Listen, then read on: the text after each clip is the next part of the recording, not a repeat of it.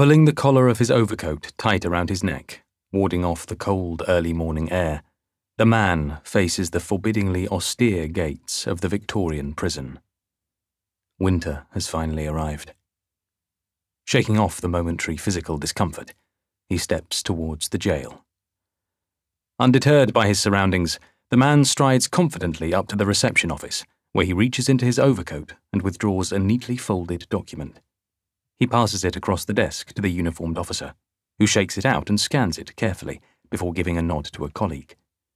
The heavy jail door swings open ominously, ready to swallow him into the prison's cavernous halls. He is brought to his senses as the gate clangs shut behind him. His footsteps echo off the institutionally drab and shabby corridor walls as he follows a tall, dour guard towards the hospital wing. As they venture deeper into the prison, the man in the overcoat seems to withdraw further into its folds each time the guard pauses to unlock and relock another door. Turning right, they are confronted by yet another door, but this time the officer knocks and waits. Through the heavy iron, vague sounds can be discerned, and after a short wait, there comes the familiar sound of turning metal tumblers. A middle-aged man in a nurse's uniform is revealed within, and the gentleman again offers the papers he showed at the entrance. The nurse takes his time reading through the document, checking his visitor's face as if he might find some discrepancy there, then hands it back and waves him inside. The guard's footsteps can faintly be heard retreating, as the door is locked firmly behind the visitor. As taciturn as his colleague, the nurse ushers the man through the hospital wing to a grey metal door which opens into a dimly lit room, furnished only with an iron bedstead and a mattress with crisply starched but slightly greying sheets.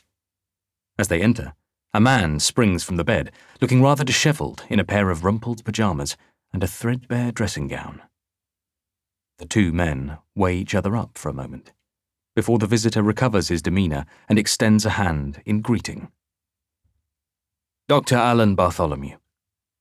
Warily, the other man responds with a curt handshake, simultaneously sinking down onto the bed, eliciting indignant squeaks from the springs. "How are you feeling today? Is there anything you need?" Frowning, the patient puts a finger to his lips, and from a small bedside cabinet snatches up a pad and a stubby pencil. Scribbling an answer, he holds it out to his visitor. And so the scene was set for the next 2 days, the doctor probing, the patient responding in urgently scrawled notes. The doctor was the eminent Australian forensic psychiatrist, A. Bartholomew. The patient was the English MP, Privy Councillor and former Cabinet Minister, John Stonehouse. How had Stonehouse come to find himself in such a state, in such a place?